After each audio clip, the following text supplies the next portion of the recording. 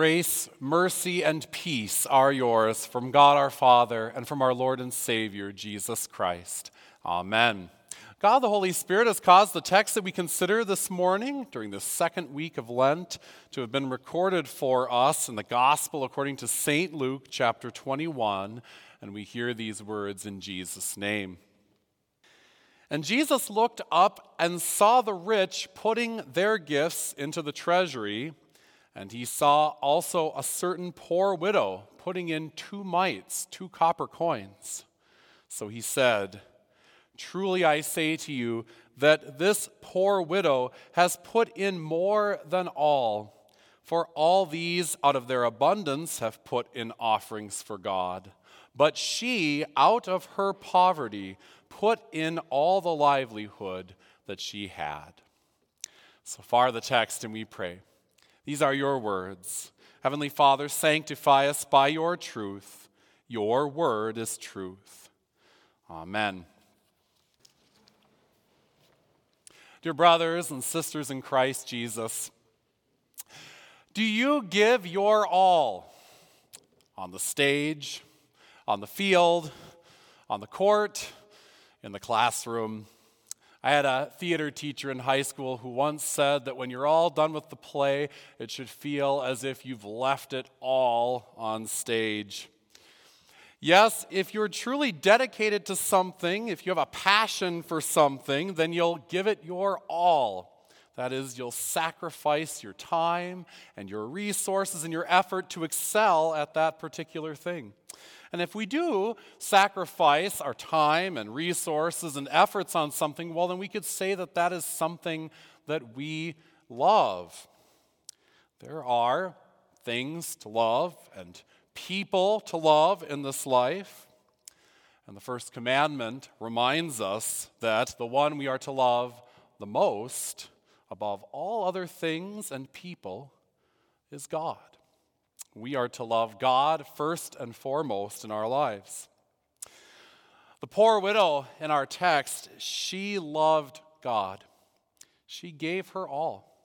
She loved him and trusted him with her whole heart. She knew she was a sinner. She did not presume to come before God as one deserving of merit or recognition or reward for the gift that she offered. No, instead, in faith, she humbly came before God, confident that the God to whom she was giving her offering was the God of love, the one who forgives all sins, the one who gives us, his human creatures, our life in this world to begin with, and the one who promises us repentant believers all the riches of heaven in the next life. So forgiving, so great, and so gracious is our God to us. This widow, this woman of faith, knew this and believed in this. She knew that even though she was a sinner, that God's grace and mercy to her were great indeed. And she totally could have chosen to have been a bitter old lady. I mean, after all, what did she have left in the world? Her husband had been taken from her. Who knows if she had any children to care for her? It would certainly seem like she didn't. She obviously didn't have much money. She didn't have any 401ks to dip into or Social Security checks coming in the mail. She didn't really have anything, but she had her God who loved her, and that was all she needed. And so she did not fear giving her offering, her giving her all to God who loved her, because she knew that even though it was a little, that her loving God, her Father, would care for her and provide her with her daily bread. She trusted him by giving an offering to him, even though it was contrary to all human logic to do so. She trusted that her future was safe and secure in God the Father's hands. "Father, take it all," she said. "Have my life, my 2 copper mites, and all." She entrusted all things to the Father in heaven who loved her. Jesus contrasts this saintly woman of faith with the rich people who put their big Benjamin Franklins into the offering box. Jesus doesn't condemn them for their wealth. Being wealthy is, not a sin in and of itself. Yet Jesus points out that in their abundance, what they offer to God here is no great sacrifice. They have plenty to spare. There is no reason for us to believe that these rich people didn't have faith in God, but they certainly did not love God as the widow loves God. They do not have as strong a faith as she does, nor could they ever possibly hope to understand what it's like to totally depend upon God like she does. The widow knew how much God loved her, and she loved him in return. She gave God her all in faith. She left it all in the offering box before the altar. Now, of course, she wasn't perfect in this. Not a one of us can perfectly love God with all of our heart, soul, and strength, like the commandment requires of us. We are all of us sinners. And yet we see here in this widow a good example for us to emulate. We are called to give our all to God in life. Whatever we have, God is the one who's given it to us in the first place. And so rather than hoarding the treasures and talents that he's given to us, we are called to share them with others and to put them to good use. By giving offerings in church as we are able, even as this widow did, we support the work of Christ's church, the spreading of the saving gospel message of Jesus everywhere. And we are to offer back to God all of our talents and abilities and strengths too, so that they might be of good service to him and to the people around us. We ought to excel at the talents that God has given to us. Whatever you are, be a good one. If you're an artist, then create beautiful things that celebrate God's creation and edify those around you. If you're skilled at helping people, well, then work and study to be the best counselor, nurse, teacher, or pastor that you can be. If you're an athlete, use your body and your skills to glorify God. If you're a musician, then make music like the angels of heaven. If you're a scientist, then make discoveries and technologies that benefit us all so that we might have a better life. And like the widow, offer it all to God. Leave it all on God's altar. Offer your whole life to him and all that you do.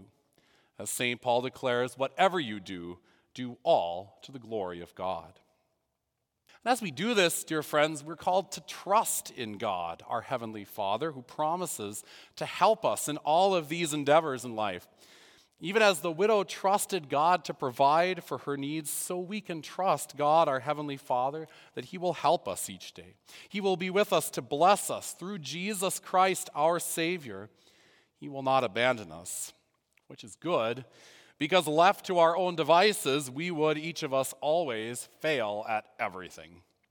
We are sinners. We can't do anything without God. Even the good things that we do to God's glory and for the benefit of others are still ultimately God's work in us. We can trust then that as we live out our lives in faith, God will do his work in us and through us in this world, dear friends. And how can we trust that God will always help us and provide for us and work in us and through us, even as the widow did? God demonstrated his own love for us in this, that while we were still sinners, Christ died for us. Jesus' death on the cross is proof of God's love for us, dear friends. Jesus, God's Son, our human brother, gave his all, his life for us so that we might live. His passion was to save us. He loved us. He perfectly gave his all for us so that we might be saved and blessed eternally. With blood and sweat and tears on the cross, Jesus died for you and me so that we might be forgiven and reconciled to God our Father. Jesus stretched out his arms on the cross and embraced our whole fallen world in love. Jesus perfectly trusted God, his heavenly Father.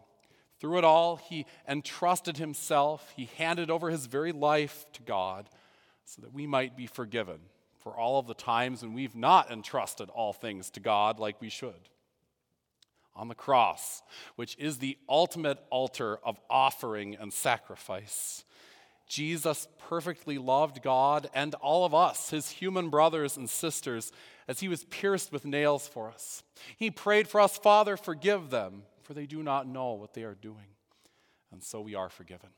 The perfect offering which Jesus offered up to God as our human brother and high priest was greater than all other offerings, greater than all the gold and the silver in the world combined.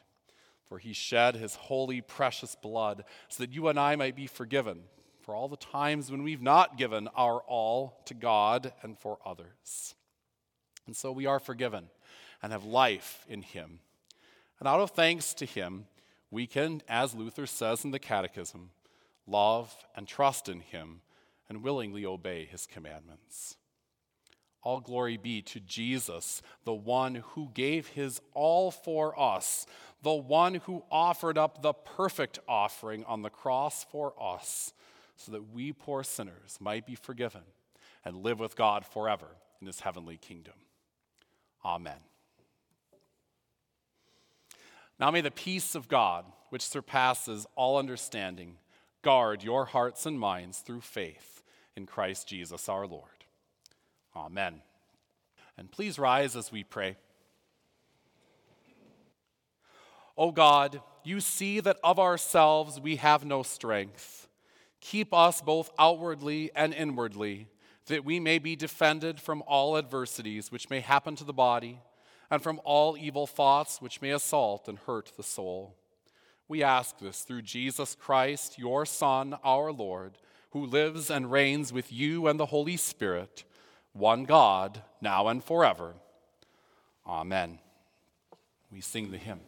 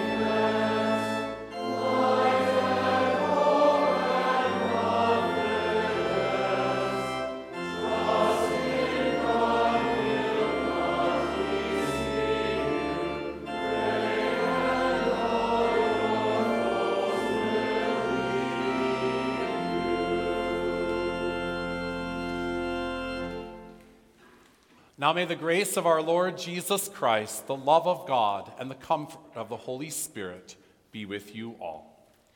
Amen. You may be seated. I do want to say hello to all of you just really briefly this morning. I'm Pastor Andrew Soul. It's a pleasure to be with all of you. I serve our ELS congregation, Mount Olive Lutheran, which is just down the street over here, within walking distance. So just wanted to say you're always all welcome to join us for church on Sunday mornings, 8:30, 10:45, and to reach out to us pastors at Mount Olive if there's anything you need in your time here at Bethany. So we're very happy to have you on campus and to be a part of our Mankato community. So I'll put some business cards in back, and if any of you are interested in making Mount Olive your home church away from home, I know many of you do come regularly, you're welcome to join us. So thank you all, and blessings on your studies.